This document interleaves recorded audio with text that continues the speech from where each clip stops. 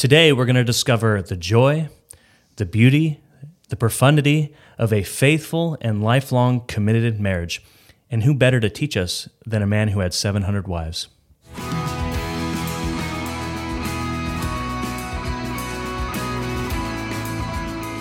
Welcome to Daily Gospel, equipping you to know God through His Word and His Son, Jesus Christ. My name is Keith, and this is Brandon, and we are pastors in Santa Cruz, California at Gospel Community Church. Reminder to like, subscribe, and comment. That helps us out and helps get the gospel out as well. We're in an awesome book today. Very excited for this. Are you excited? Oh, I'm very excited. Yes. Very popular book, very quotable book. Yes. We'll get into that for sure. Okay. So where are we in the Bible right now? We are in the last book of the wisdom literature. So wisdom literature are these books that teach us about wisdom. They're poetic typically. And we've seen very different types of wisdom literature, right? Job, which is the story about a man who endures so much suffering from God, but it's pointing us to the source of wisdom and the importance of divine revelation, right? As God speaks and clarifies that His truth is what matters the most. Right. We don't get a lot of answers to questions in that book. We do see where wisdom comes from. Right. It's a very important book. And then we will cover Psalms later, but Proverbs showed us some of the basic rules of life, and Ecclesiastes showed us the exceptions to those rules. The fact that life is frustrating and empty and vain, it's fleeting, and that death is the answer to everything, right? That death will destroy everything that we try to build in this life. Right. But we saw that fearing God is the answer to that. Yeah, and you see that theme through all the wisdom literatures, right? Yeah, that fear of the Lord idea is very prevalent. Song of Solomon, though, is a completely different book. Yeah, it's very strange. Yeah, it stands kind of alone from all those books, but it's written, as we said, by Solomon. We'll look at that in a minute because there's different views on that, of course. But Song of Solomon is a very interesting and very challenging book. Yeah. So what is it? What is this book? Well, we see at the beginning of Song of Solomon, it's actually the Song of Songs, which is Solomon's. That's the opening words of the book. The Song of Songs, which is Solomon. So it's the Song of Songs mean it's the best of the best. The best of the best. Like King of Kings or Lord of Lords or Tom Cruise and Top Gun. That being the best of the best of the best, sir. Of the best Tom Cruise movies? Have you not seen Top Gun? I mean, I have. It's been a long time. My word, it's the best movie of all time. Okay. It's the best of the best of the best. I will. Anyway. Speechless. Yeah, I mean, I would, yeah. So Song of Solomon is basically Top Gun. That's what I've gained from that. It's a love poem between a man and a woman. Right? It's a love poem that goes back and forth. So the traditional approach was to understand this as Solomon speaking to his bride. Do you know there's also a love story in the movie Top Gun? I'll take you at your word on that one. Okay. Yeah. Just saying. Yeah. Skip that scene, by the way, if you're watching the movie. So the traditional approach is that Solomon's writing to his bride, and it's pretty clear why people get upset by that and reject that notion. And the reason is because Solomon had 700 wives and 300 concubines. So for him to be writing about his love and his faithfulness to one woman, very strange. Seems strange. Yeah, we'll put it that way. That's so I understand why people would say that, and so people have different ideas as to who wrote this and how it goes down. And I'll admit it's very challenging to understand exactly who's speaking when. So one possibility people have put forward is that this is a poem with three characters. So there's Solomon. He's trying to win over this Shulamite woman, the female character in the book. He's trying to win her love, seduce her, whatever. And then there's a third character who's a shepherd, who's a humble man who wins her love. So Solomon pursues her, but she's not won over by Solomon. She's won over by her true love, this shepherd. Another approach that is understandable as well is that's just a collection of poems that have been put together by Solomon, or that some of them were written by Solomon and then compiled by a later author. That would solve a lot of problems as well. Right. Now, personally, I would just land on Solomon being the author and the protagonist of the book. So he's written it, and it's a story about him and his wife. But obviously that is a big problem. 1,000 women is a big problem for a book like this. So there's a couple possibilities, right? One is that he came back to God later in his life, and so he's reflecting back on his first love. That's one possibility. It's a story of redemption, repentance, that sort of thing. It's kind of hard to see that in the book. I don't really see that, but it's possible. Right. Another idea would be that he wrote this early in life. So he wrote this before he became a polygamist. Mm-hmm. So this is a letter to his, or a poem to his first love when they were married early on in his reign. Could make sense. So hard to know. Like I said, the Ecclesiastes and Song of Solomon are challenging for that reason. Mm-hmm. But we're going to try to take one path and stick to it. So what I'm saying is, I'm arguing is that this is Solomon with his bride. Okay. And it's extolling the virtue of monogamy, of being married to one woman and true love. Right. So that's anyway. So that's how I would take it. Now, what's the point of this book? Yeah, well, and also like it seems so different than anything we've read so far, and it's like, how does this fit in the narrative of Scripture too? Yeah, I mean, this is a book that praises the beauty and importance of love. Right. It points to the value of romantic love, but love itself, as we all know in the Christian life, is so vital. Right. It's the center of the Christian life. It's how we worship God by loving Him and how we treat others in love. And so married love, romantic love, is the pinnacle of the love we have for another human.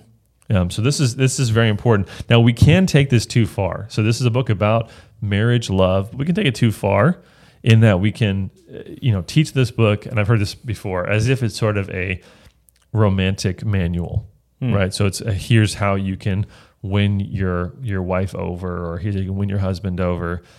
Those are fine things, but I don't think that's really how we should think of this book. Mm-hmm. Now, we'll look at a few practical things in this book. I do think that's there. Some people, in other cases, it's kind of treated even more crass as like a sex manual for Christians. And I think that's totally the wrong way to view this, right? You view every sort of metaphor as something sexual, and you pervert what the book is about. Right. Clearly, there are sexual elements to this book. Right. You can't deny that, as we'll talk about. But really, what we have to do with this book is be grounded in the story of Scripture. Mm-hmm. We have to look at the entire scope of Scripture and say, how does this fit in? So as we've been reading through the Bible, we want to think about those themes. Because while this book is about married love, it brings out themes in Scripture that are very important, that are much greater even than that. And it connects really marriage to the greater themes of Scripture. Mm-hmm. It's not isolated. Now, remember where the Scripture starts, where the story of Scripture starts. It starts with God creating the world and God placing Adam and Eve, the first married couple, in a garden, right? He officiates the first wedding, and he places them in a garden. A garden that's very important, in the Garden of Eden. So that location is super important because as we'll read through this book, you will notice lots of garden imagery. Mm-hmm. Look at chapter 2. I'm going to point out a few things about this book, and then we'll kind of walk through it in order. But chapter 2, verse 3, she says, "As an apple among the trees of the forest, so is my beloved among the young men. With great delight I sat in his shadow, and his fruit was sweet to my taste." Verse 5, "Sustain me with raisins, refresh me with apples." Verse 12, right? "The flowers appear on the earth, time of singing has come." Verse 13, "The fig tree ripens its figs, the vines are in blossom." Over and over again, we could just go through the whole book and point out all of the garden imagery. Right. And that's very intentional. Very intentional because this is meant to point us to the reality that marriage in its truest sense is a pointer back to the garden. Right. It's a pointer back to the garden and back to the joy God gave us in the garden. Relationships, male and female, creation imagery, creation order. Like it's all like you see it kind of behind the story. Right? That's right, absolutely. And don't forget, not just where Scripture came from, where it started, but where it's headed. Mm-hmm. Scripture is headed to the ultimate consummation of all things in the wedding feast of the Lamb. Yeah, marriage isn't a worldly concept; it's a divine concept, right? Yeah. So God gives to us a image on this earth of His eternal, unbreakable love for us. Yeah, that's what we get to live out in this earth in our own imperfect ways. Mm-hmm. So that's what life is heading toward, and it's heading to a return to the garden as well. Right. That final picture is one of, heaven and earth coming together, a city being there, but it's a city that's also a garden. No, I've heard also like some. I think it's a Jewish perspective on this book that it's literally just a relationship between Israel and God. What do you think about that? Yeah, and there's also the Christian version of that, which would be it's about Christ and the church. Right. I think you have to take it for what it says. So I think if it was intended to be just a metaphor, then it would be more clear that it's intended to be a metaphor. Right, yeah. Right, the whole book being one big allegory is really not clear. It seems to be about a man and a woman who are in love. Right. So we take it as that. Now, I do think that there is deeper meaning behind this passage, or that this connects us to bigger themes in Scripture. So I'm not saying that this is, I think Solomon wrote a love poem to his wife for our benefit. Yeah, there's no doubt that a book could have other implications, but the purpose of its writing and the actual first intent of it is different. Yes. Yeah, we're looking and trying to say, what is this actually saying? What is intended, without just making everything into a metaphor, right? In Scripture, unless it actually is intended to be that way. So for sure. Yeah. So that's what we're looking at. So that's the big scope of Scripture, right? This is on a small level, a story about a man and a woman and their love for each other, but it also will connect us to the broader themes of Scripture. And I think that really shows us how our own marriage relationships do the same thing. Right. And of course, we'll look at the New Testament and it'll make that more explicit. But the love we have for our wives, or wives, the love you have for your husband, that is a picture of the greatest kind of love, right? So, and that the whole story of Scripture is wrapped up in that kind of imagery. So, one interesting note is that this book is the other book in Scripture with Esther that doesn't mention God by name. So God is there; He's kind of behind the scenes, but He's not mentioned explicitly. So, but we see God's hand in all of this. God's the one who's blessing and bringing two people together, and He's the one who empowers us to love each other. So now a few other things to watch for in this book as we're reading. First of all, dialogue is the main feature in the book. So the bulk of the book is conversation back and forth, right? So it'll be one person's sort of, script and another person's script. Almost reads like a play. That's kind of how it's probably laid out in your Bible.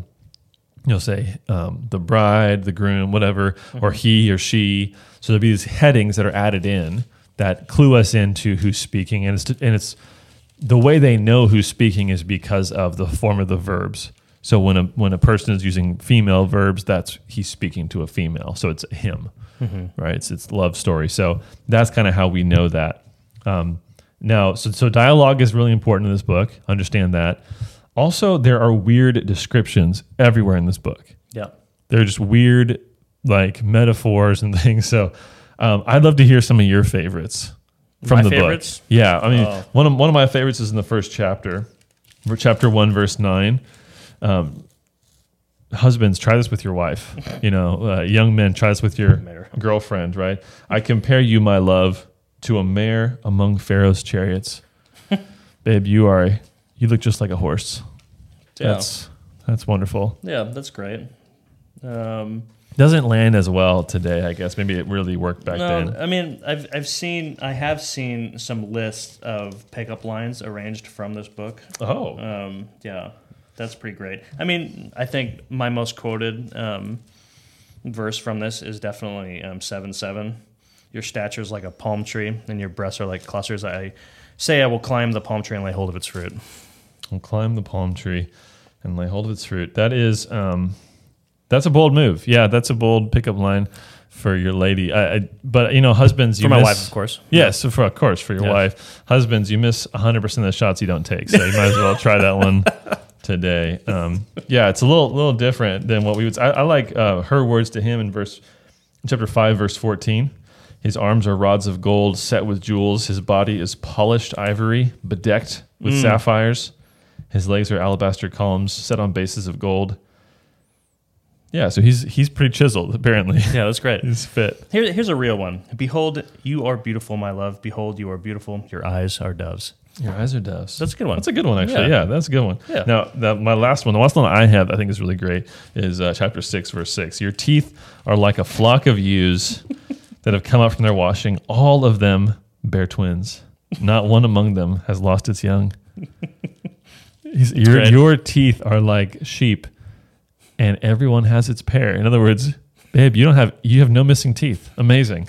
So many, all the teeth. That's yeah. So there's as you're reading this, of course we can enjoy this and kind of laugh at some of these things. We can have fun with it, but there's just a cultural gap here, right? Right. And so we'll take some principles from this, but these metaphors obviously shouldn't be taken literally. They're clearly metaphors. Right. When he's saying your teeth are like lambs or sheep, whatever. But just understand that and don't get too wrapped up in all the specifics. But I think a lot of them, if you dig into them, I think the meaning is pretty awesome. But anyway, that's something that's common throughout the book. There's also a theme of sexual purity. Mm-hmm. So as there's this love relationship, the author wants us to, and the speakers in the story want us to know the importance of sexual purity. Right. So they're going to emphasize this again and again and again. It's at the very beginning, chapter 2, verse 7. I adjure you, O daughters of Jerusalem, by the gazelles or the does of the field, that you do not stir up or awaken love until it pleases. So don't awaken this love, this sexual desire. Don't dabble with these things until the time is right? Until, that's part of wisdom, the right timing. We saw that in Ecclesiastes, right? There's a season for everything. So wait until the right time before you enter into that stage of life and guard your purity. Mm-hmm. And that guarding of purity doesn't stop with marriage. It continues into marriage. Right. It looks different, obviously, because you consummate the marriage, you are intimate with your spouse, but you still guard purity and you guard any sort of outside contamination of that relationship. Yeah. So that's a big theme. Sexual purity is so important. And I think we see this throughout the book because it raises up, it lifts up the value of sex, right? It actually shows that it's valuable. When you will have sex with anybody or any relationship you're in, it shows that it's not valuable. I remember talking with a guy. I didn't ask you about using this illustration, so here we go. But I was talking to this guy at the beach a couple of years back, mm-hmm. and it was Dog Beach, and he was from out of the area, but he was very Santa Cruz, like very much had that vibe. And he was talking. We were talking, and I started to share the gospel with him. My door came open, and started to share with him, and he was like, "Oh no, I can't do Christianity because of all that. Like what you guys think about sex? Like it's backward, whatever. And I was asking him why he thinks that, right? And he says, "Yeah, you should be free. You should enjoy sex. Like don't make a big deal of it, all that stuff." And so I was trying to explain to him that the reason why we have rules in Christianity about sex is because we value it more highly than people that don't. And so he was a musician, so I used the illustration of imagine you have a beautiful, multi-$1,000 guitar signed by your favorite musician, and it's so valuable and so precious that you put it in a case, you protect it, you guard it, and then when the time is right and when it's safe, you take it out and you play the guitar, right? And it makes incredible music and you enjoy it, but you're not going to let your 2-year-old mess with that. You're not going to let your dog get near it. You're going to protect that. And his response was pretty funny. He's like, "No, I see sex as more of like, I don't know, like a volleyball. Like, let's just take it out and play with it and no big deal." And I'm like, and then he's like, "I kissed a 60-year-old dude last week." I'm like, "What are you talking about?" Yeah, it was this idea of like, it doesn't matter at all. It was so weird, right? But it's so normal as well. I should say that it's so normal in our culture. But to say, "Oh yeah, like try things out, like see what you enjoy, mm-hmm. no big deal." And all that's doing, according to this book, is just diminishing the value. If you value something, you will guard it and only use it for a specific purpose. Right. Otherwise, it will get tarnished and destroyed. Right. So that's what this book is about. So you guard things, you keep them under lock and key in order that they can be enjoyed fully. Right. And that's what marriage should be all about. So, and then again, like I said, you don't stop protecting purity inside of marriage. You protect it and you guard it. And we see that as well, the importance of guarding and caring for and tending well your marriage. We see this in chapter 2, verse 15. Catch the foxes for us, the little foxes that spoil the vineyards, for our vineyards are in blossom. So catch the fox. So don't let things run loose and destroy your marriage. Guard your marriage. Take those things captive. And this is a big theme in Proverbs as well, right? This idea of sexual purity and guarding your marriage, mm-hmm. and caring for your marriage, right? Not letting your stream flow into the streets, right?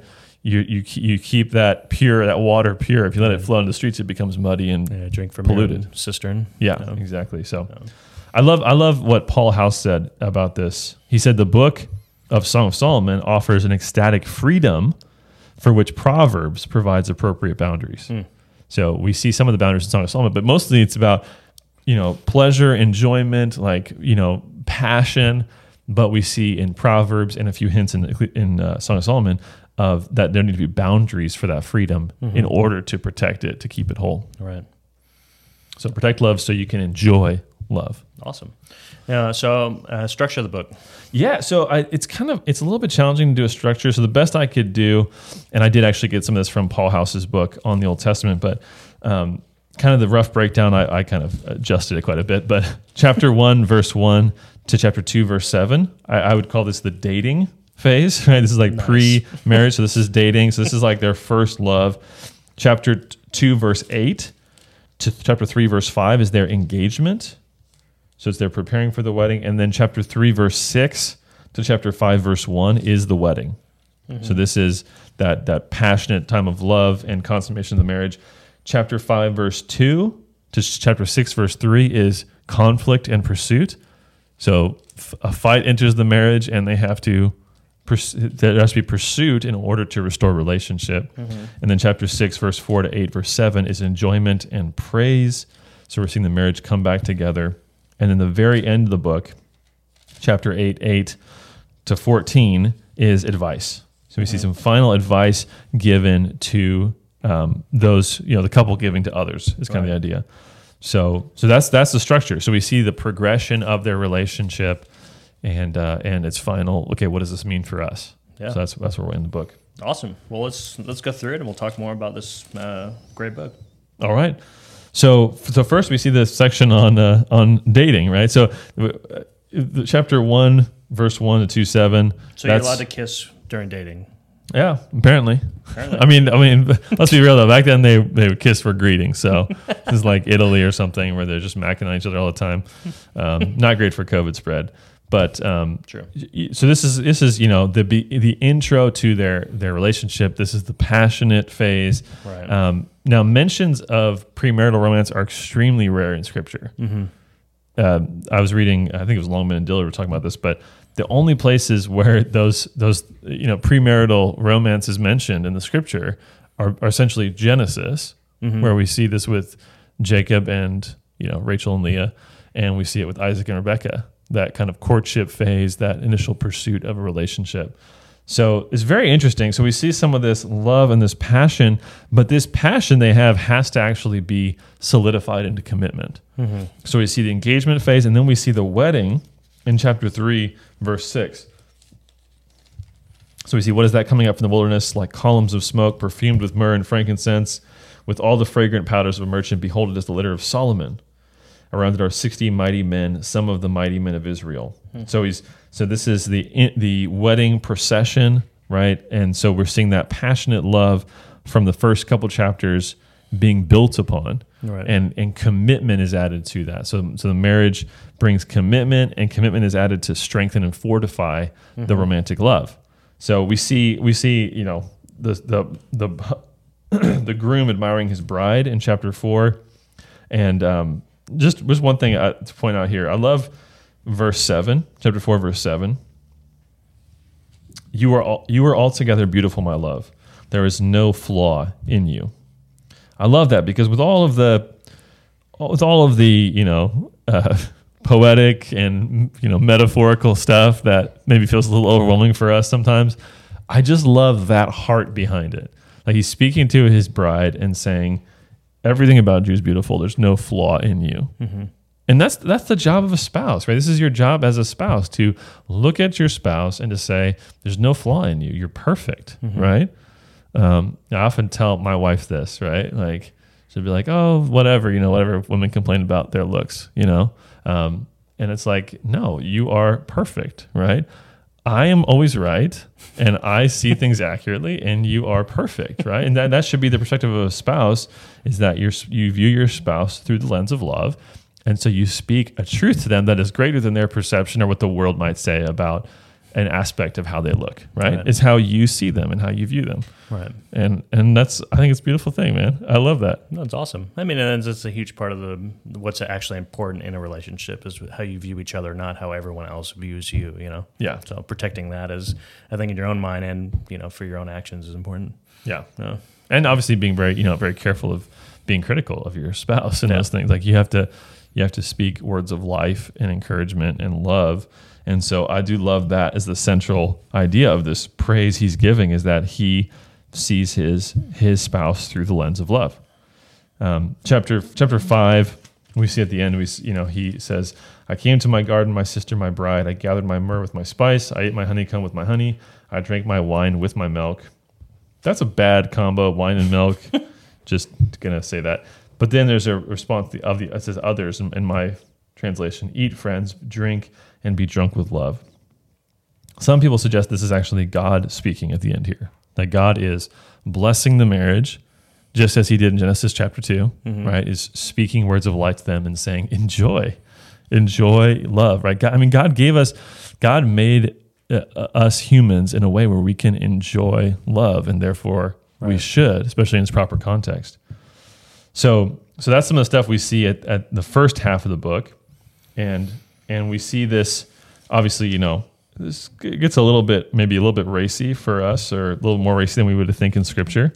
But for me, it kind of reminds me of Genesis 2:25, right? The very end of Genesis 2, which says, the man and his wife were both naked and were unashamed. Mm-hmm. So that was the garden picture of marriage, was that two people, right, man and woman, could be together and be vulnerable, be exposed, and be unashamed, and just to delight in each other. And that is something that we have in marriage, right? And so we see, hints of this or pictures of this in this passage, is that they're consummating this marriage, and that's a picture of a return to Eden. Actually, C.S. Lewis, this was a kind of a big theme in his writings as well. This return to Eden and the beauty of male and female working together, right, and fitting together perfectly in the marriage picture. Right. And I love that. You read that hideous strength. He talks about that at the end. It's pretty cool. So then we have some conflict in the marriage. Chapter 5, verse 2, we see some conflict enter into the marriage. And then a pursuit, right? So essentially there's, something has happened where one of them gets rejected, right? It's in verse 2. The husband is saying, open to me, my sister, my love, my dove, my perfect one.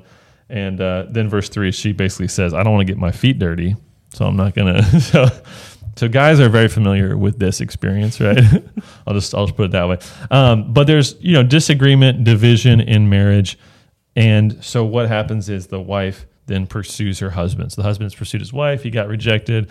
The wife then pursues her husband. So there's disagreement. There's division in marriage. This will always happen. There's always going to be hardship in marriage, but pursuing each other, coming back together in love, renewing those vows over and over and over again, renewing that covenant you made. And that's what we do in the marriage bed, right? We come back together and we reiterate our love for each other. Right. And so there's a desire here to keep that love and that passion, continually making that new. Mm-hmm. And obviously, as you enter into marriage and things change, that will transform a little bit. But to always come back to that value of loving each other and being together is so important. So, and then we see in chapter 6, we see that enjoyment and praise of each other. So we've seen conflict and pursuit, and then enjoyment and praise. And this is sort of the last major section of the book. They're praising each other, and again, we could go through some of the specifics, but the big idea here, I think, is that praise is so important. So we praise each other in marriage because that's such an important part of our enjoyment of each other. Mm-hmm. Of course, we could draw connections to worship of God, and the fact we praise God. It's obviously different, but the same general principles do apply in the sense of you enjoy something by praising it. Right. And I thought of this quote from C.S. Lewis, which is so helpful in terms of praise and why we praise things. He says, the most obvious fact about praise, whether of God or of anything, strangely escaped me. I thought of it in terms of compliment, approval, the giving of honor. I had never noticed that all enjoyment spontaneously overflows into praise. Mm-hmm. The world rings with praise. Lovers praising their mistresses, readers their favorite poet, walkers praising the countryside, players praising their favorite game. I think we delight to praise what we enjoy because the praise not merely expresses, but completes the enjoyment. Mm-hmm. It's appointed consummation. Right. So as two people in love are looking at each other, they delight to praise each other because you have to, right? If you really enjoy and love someone, you have to express how great they are, how valuable they are. And I mean, definitely feel that way about my spouse, right? My wife, Laura. I mean, I have to praise her. I have to say how amazing she is, how much I'm amazed at the way she takes care of our kids and takes care of me, and how beautiful she is, all those things, right? That's such an important part of our marriage. And so we can't ever let that diminish. So I love that expression of praise to each other. And then the end of that section is one of the key phrases in the book. So chapter 8, verse 6, this is kind of, a really powerful, amazing couple verses here. Chapter 8, verse 6, set me as a seal upon your heart, as a seal upon your arm, for love is strong as death. Jealousy is fierce as the grave. Its flashes are flashes of fire, the very flame of the Lord. Many waters cannot quench love, neither can floods drown it. If a man offered for love all the wealth of his house, he would be utterly despised. So, I mean, there's a lot here, but this idea of a seal is something that binds together, that fixes something to something else. And so at the end, she's saying, seal me upon your heart, right? Your heart being the center of who you are, your inner self, your will, your mind, your emotions. That's kind of the idea in the Hebrew. It's more than just feelings. It's set me, bind me to you, right? And it says, for love is strong as death. Love is strong as death. So there's a power to love. There's a commitment, right? You're being sealed, and there's a power to it as well. Love by itself is incredibly powerful. It's one of the most powerful things in this world. Right. I don't mean this in like a hippie way of like the power of love. I mean, look at life and death can come from love, right? Either rightly or wrongly applied. Love and sexual romantic love can create a life. Like when I see our kids, I'm sure you think the same thing sometimes, but I see our kids, I'm like, these kids came out of our relationship, right? Our love overflowed into the bringing of new life. That's amazing. Yeah.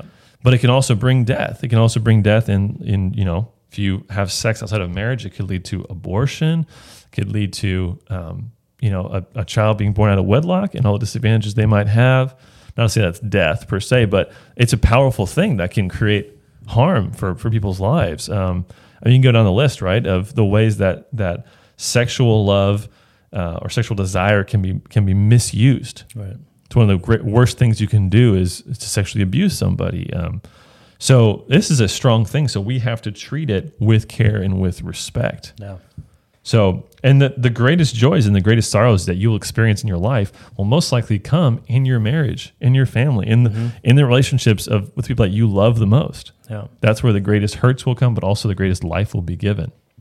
So it's important that we guard that carefully. So we come full circle to the idea of guarding and protecting marriage. And then we end with some advice. So the very end of the book, this little end cap here is just some advice. Verse 8, we have a little sister, and she has no breasts. And what shall we do for our sister on the day when she is spoken for? If she is a wall, we will build on her a battlement of silver. But if she is a door, we will enclose her with boards of cedar. So the final advice you've been given here is, protect and guard your purity, right? Are you a wall or a door, right? Are you a wall? You understand how to protect and guard that purity. If so, that's an honorable thing, right? We're going to build a battlement of silver. But if you're a door, you enclose yourself with boards of cedar, right? If you're a door, meaning that you're easy, loose, whatever you want to say, then you have to guard that carefully, protect that purity, put yourself in the right mindset, and understand how precious this is.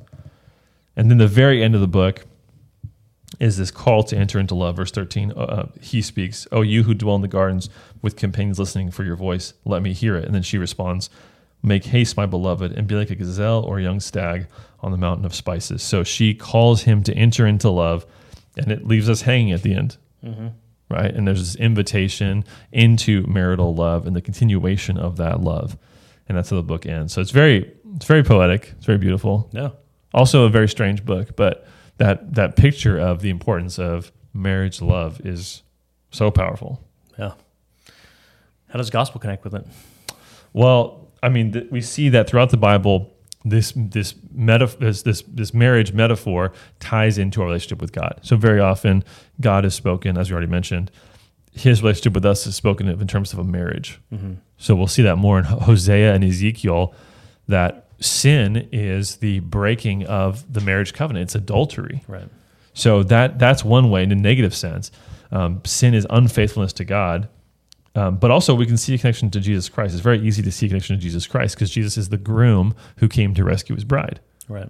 And this picture of the wedding feast is prominent in Jesus' own words, mm-hmm. and then it's actually at the end of the Bible as well, like we mentioned. So this points us to the final consummation of all things. Right. And of course, you couldn't talk about this book without speaking of Ephesians chapter 5. Yeah. Right. Ephesians 5 is such a crucial passage when we come to speaking about marriage. And this is what it says. So in speaking about wives and husbands, it says, Ephesians 5:25, husbands, love your wives as Christ loved the church and gave himself up for her. So the way that we love our wives, husbands, is to sacrifice for her. And the metaphor he uses is of Christ and his church, mm-hmm. which is very appropriate, right? Because that's the kind of relationship that Christ and the church has. Christ gives himself for her, sacrifices himself for her in order to marry her. And then he goes on to say, therefore a man, so he quotes from Genesis chapter 2, therefore a man shall leave his father and mother and hold fast to his wife, and the two shall become one flesh. This mystery is profound, and I'm saying that it refers to Christ and the church. Mm-hmm. So he quotes from the original marriage scripture and then says, this is a mystery, but I'm going to solve it for you. It's about Christ and the church. Mm-hmm. So when we look at the original marriage, we look at Song of Solomon, stories that were about actual marriages, what he's saying is those should all be understood, ultimately speaking, in light of the love that Christ has for his church. Yeah, amen. That Christ wins us over and redeems us, right, and washes us, forgives us in order that we can be his. And so our marriage should reflect the same kind of love. To the best of our ability, right? By the power of the Spirit, we should love our spouse in a way that reflects that kind of love. We should forgive them. We should give to them, right? Sacrifice for them in order to wash them with the word, to see them become who God has made them to be. Our marriages are powerful things, and so we should steward them very, very carefully. Yeah, amen. Well, that's all we got for the book of Song of Solomon, and we'll see you guys next week. Are we going to start Isaiah next week? Yeah, we are. Awesome. It's going to be great. Thanks for joining us for Daily Gospel, and we'll see you soon.